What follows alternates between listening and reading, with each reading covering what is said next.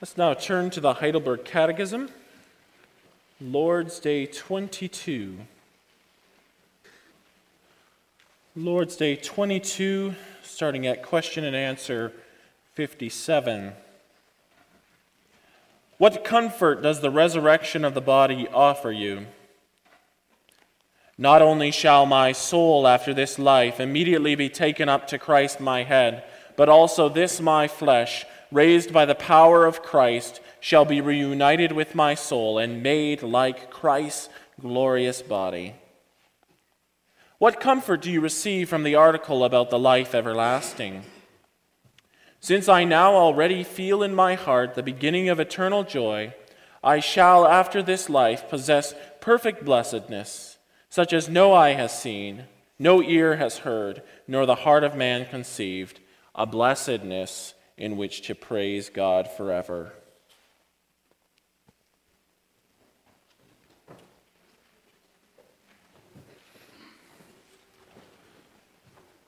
Beloved in the Lord, when we speak about the life that Christ gives to us, our minds go back to Adam and Eve, where they lived before God, where they lived in life, under life, you might say. That brings us to the question, why would God keep Adam and Eve from the tree of life after the fall? Through the tree of life, Adam and Eve would have had the sign of life. But this life would have been a life under death. The tree stood in the sanctuary of God, the garden, and there in the garden was life. But Adam and Eve were under death. God saw that it was necessary to block off that sanctuary through the sword of the cherubim. What was necessary for life now, true life, that is, life that's truly worth living, was to provide a new way to the tree of life, a new tree of life. And this could only happen through death and resurrection.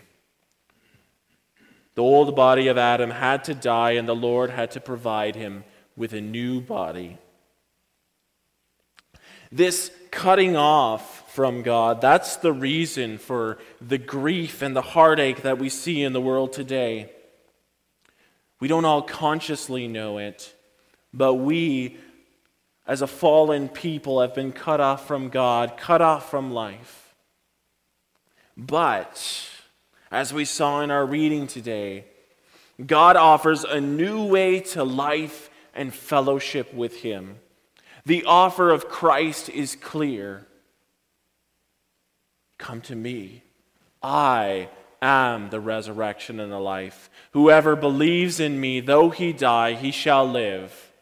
And whoever lives and believes in me shall never die.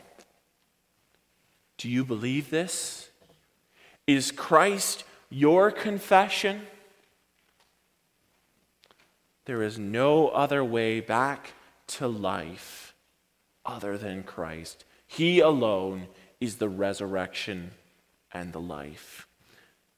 I bring you the word of the Lord as summarized in the Catechism under the theme, Jesus gives himself to his own. We shall see, number 1, the gift of resurrection. Number 2, the gift of life.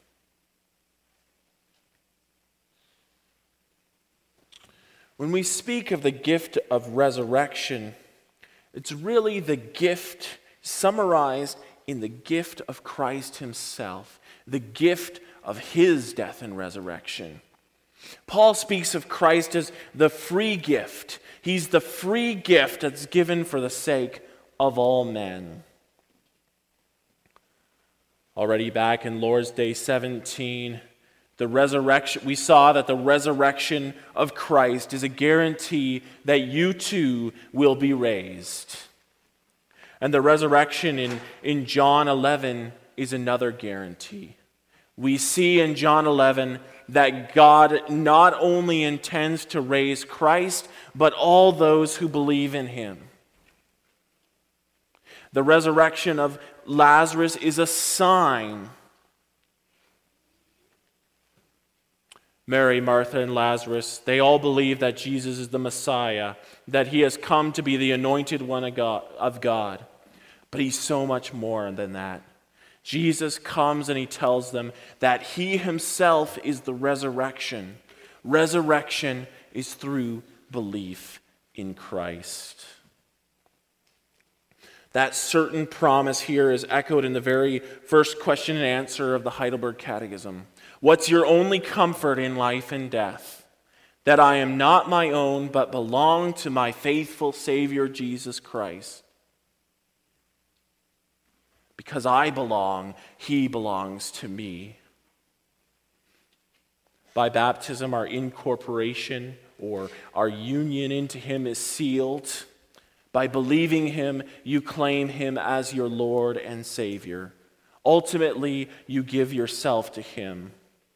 And this is because he has given himself to you in the first place. He loved first. In order to accept that, you need to realize that you need him. You need him for life and resurrection. You need Christ if you're going to live.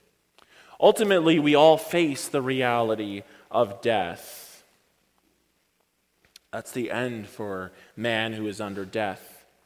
If you desire life, if you desire a new body, Christ is the only way. He rose so that you can follow him through that death and resurrection. The Catechism asks, how does the resurrection of the body comfort you? It comforts you because you are in Christ, because both your body and soul belong to him. Your flesh is in heaven. He will ensure that your body and soul will be taken to himself. You see, even as Christ died, rose, and ascended, so we will die, rise, and ascend. Even as Christ raised Lazarus, so Christ will bring you up as well. Now, of course, this resurrection is not immediate. We must wait until the final coming of Christ for that purpose. We know all flesh will be raised on that final day. Christ's resurrection has ensured that end for mankind. And this includes both those who are righteous in Christ and those who have rejected the truth of the gospel. The resurrection of the righteous will be for comfort and joy. This is the resurrection of those who are in Christ. The resurrection of those who are not in Christ will be a resurrection to damnation, a resurrection that will lead to what Revelation 20 calls the second death. We who are in Christ have true hope for this final resurrection. Our resurrection is a comfort, a certainty of a future. For those who are not in Christ, they only hope for the dissolving of the consciousness. They're going to disappear. That's what they tell each other in their science textbooks. Even their best hope is no comfort, but really just death. But ultimately, they're lying them to themselves. They will receive that second death. But meanwhile, we who are in Christ, we who have believed on Christ, we need not worry. Even as Christ's resurrection ensures the final resurrection, it ensures great joy and glory in the middle period, the time between his death and the second coming. The period in which Christ our Lord continues to expand his church and bring in his kingdom. In that time in between times, our soul will be taken to dwell in joy with Christ our Savior. So even now, we're not going to be sleeping literally after we die, but we go straight up to be with our Lord and Savior. There's no time of sleep. There's no holding place. There's no purgatory. We die and we immediately go with Christ himself and enjoying his communion, enjoying fellowship with our Lord. How else can we explain Paul's joy at the thought of dying in Philippians 1? Paul is excited to leave this earthly tent and join Christ. It's an attitude that's not necessarily easy to understand until we have gone through the laborious and suffering-filled life that Paul had. In that passage, Paul is ready to go home, though he knows that God desires he stay on earth a little longer. His testimony is a witness to us that we can experience that same hope of life with Christ. The joy which we experience there will not compare to which we enjoy now. We have joy now. We're in Christ. We enjoy his fellowship. When our spirits go up to be with Christ, that will be even greater. And then, when the final resurrection comes, when we receive our bodies again, that will be even better than what we have in heaven with Christ. Even greater will be the joy which we will experience when we are able to commune with Christ in our new spiritual bodies, which we will receive at the resurrection. We move from glory to glory. People of God, this is the joy we look forward to as Christians. You will be with Christ. You will be without pain. You will be without sin. All those who believe in Christ, yes, they will die, but death is now not the end. Death is a door to life with Christ. In a moment, you will be with your God. At the same time, God keeps our bodies in his care. As Jesus says so often in the gospel, your body is sleeping. It's resting. It's resting. Even your body is resting in him, that is, in Jesus. And that body will be raised by the power of Christ and will be united with your soul on the final day. The story we read concerning Lazarus is a sign that Jesus has the power to do that, and he will do so again. The story of Lazarus also shows Jesus' compassion for those who experience the grief of death. Even though we face great joy, yes, there is at the same time a sorrow about walking through this valley, of death. It's in this story where we have that verse, Jesus wept. Jesus is weeping because of the death of Lazarus. He's weeping because of the suffering his own have to go through. And this is a testament to Jesus' care for us even now, even as we face those fears about death.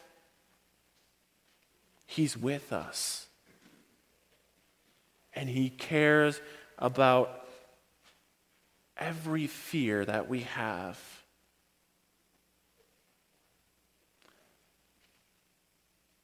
He prays for us. He offers supplications for those who are his own. He desires to bring his own into communion with him, just as he brought Lazarus up from the dead. What a hope we have, congregation of the Lord. Our Lord is leading us even now, preparing us for life with him. Our natural curiosity makes us wonder what that final resurrection will be like.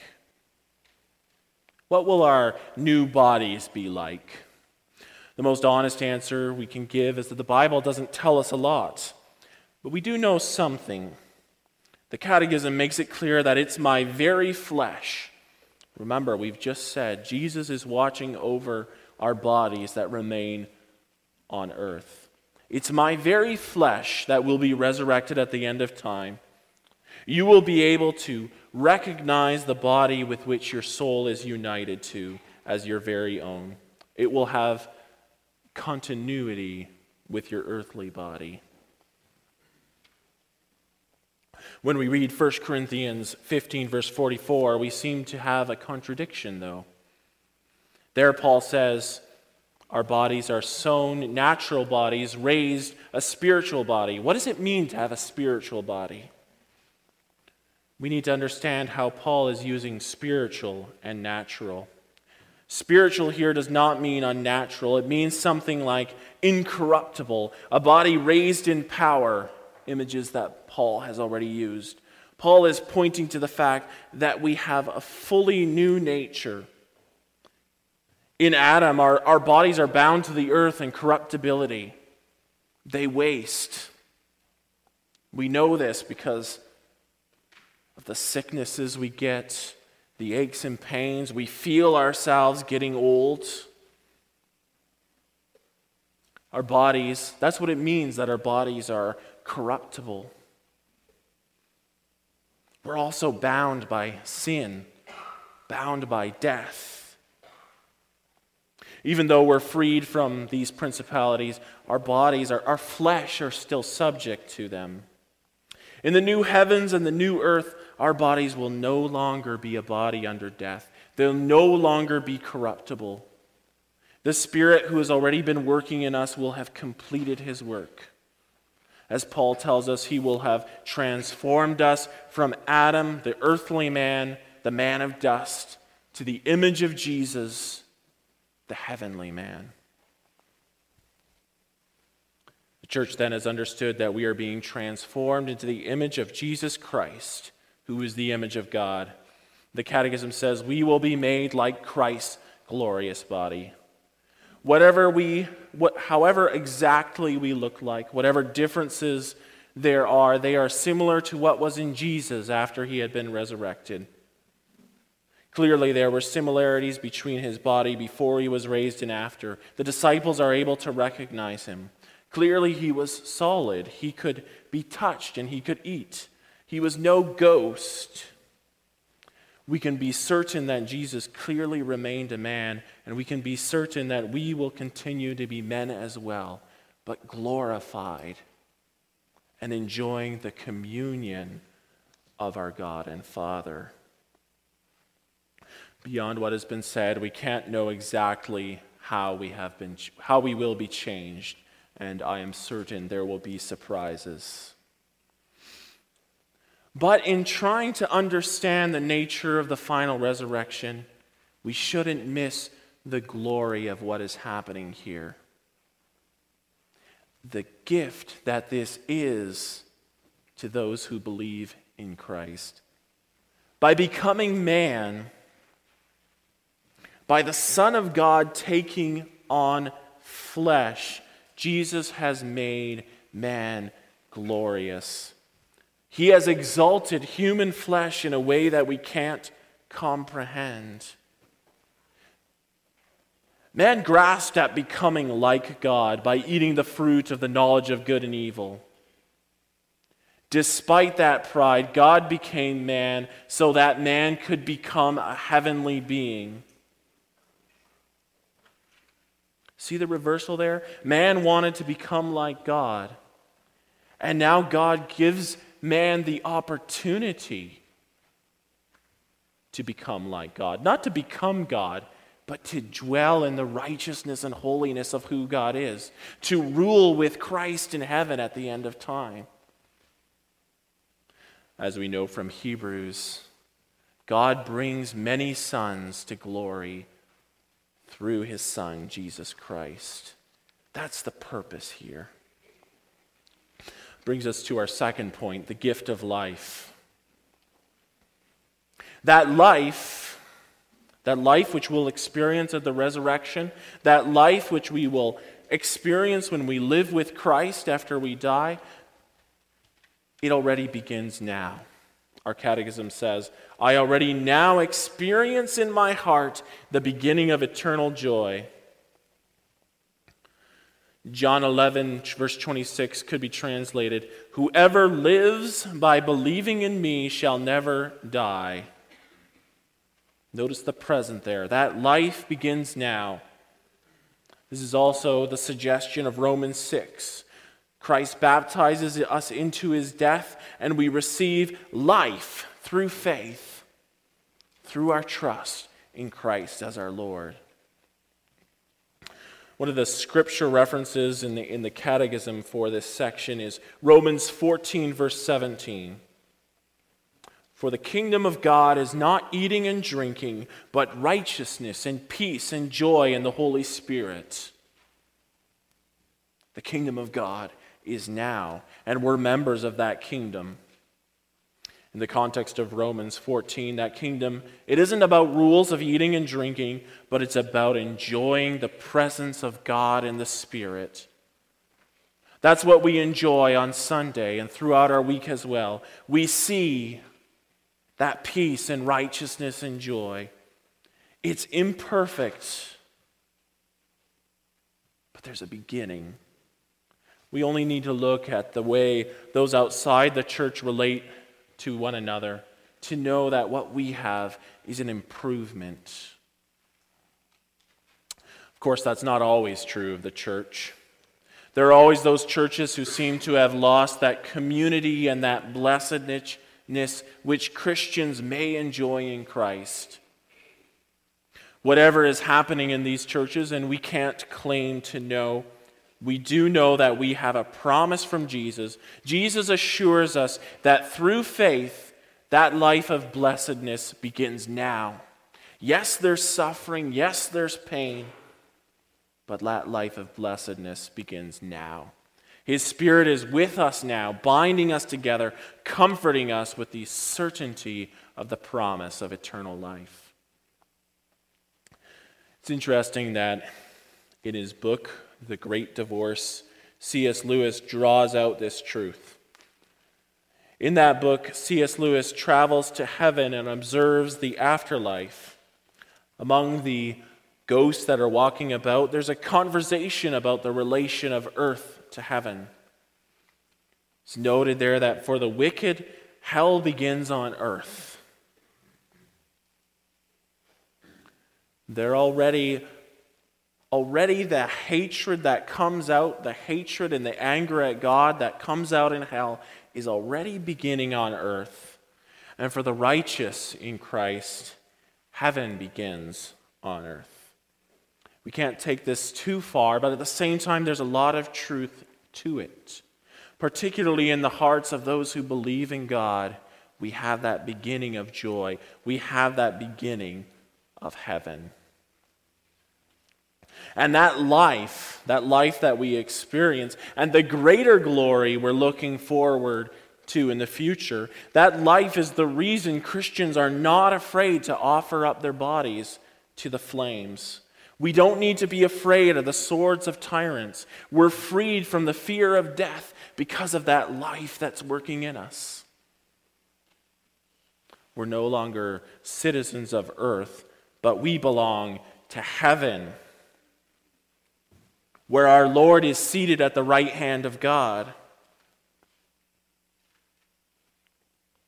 You see, we have a place to stand. Christ, who saves us from death. Money won't save you from death. Medicine won't save you from death. Only Christ.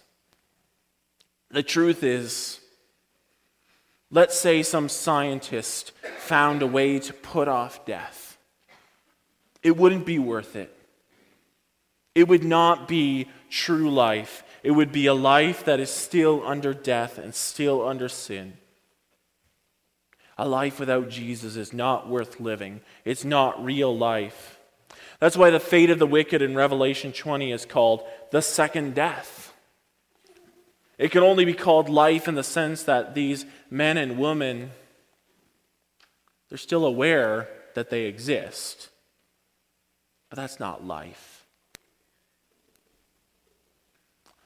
pursuing this joy in the Lord is our single-minded focus. We can be reminded of a scene in Pilgrim's Progress. There, Christian, the main character, faced by the temptations of Vanity Fair, he puts his fingers in his ears and cries out, "Eternal life, eternal life." He knows he needs to keep that focus on God and his gifts. This should be our focus when faced by the temptations that draw us away from eternal life. Pursuit of the treasures of this earth can draw us away from that focus. God calls us to persevere in pursuing that goal. We see that in Hebrews 12, verse 1. Therefore, we also, since we are surrounded by so great a cloud of witnesses, let us lay aside every weight and the sin which so easily ensnares us, and let us run with endurance that race that is set before us. The ultimate goal is in our desire to run in this race is the love of our Lord Jesus Christ. We run looking to Jesus, the author and finisher of our faith, who for the joy that was set before him endured the cross, despising the shame, and has sat down at the right hand of God. Yes, we don't physically see anything of this yet.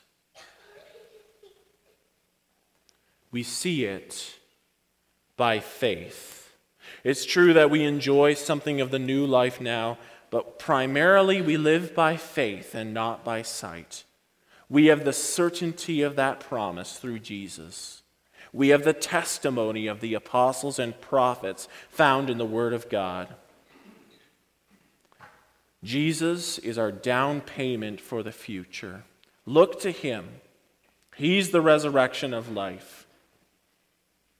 When you believe in him, that life is yours. You have eternal life now. That certainty of the future enables us to live through the threats of mockery, the threats of death. In Christ, we have a new way to life. The way to the tree of life was blocked. Now we have a new tree of life, the cross. We eat of our tree of life by faith, through word and sacrament. The Spirit feeds us through these means. We have life through both the author, the one who works in us a new creation, and the finisher, the one who guides us to the end, to such perfect blessedness, such as no eye has seen, nor ear has heard, no man has ever imagined, a blessedness in which to praise God eternally. Amen. All glory be to God the Father, God the Son, and God the Holy Spirit. Amen.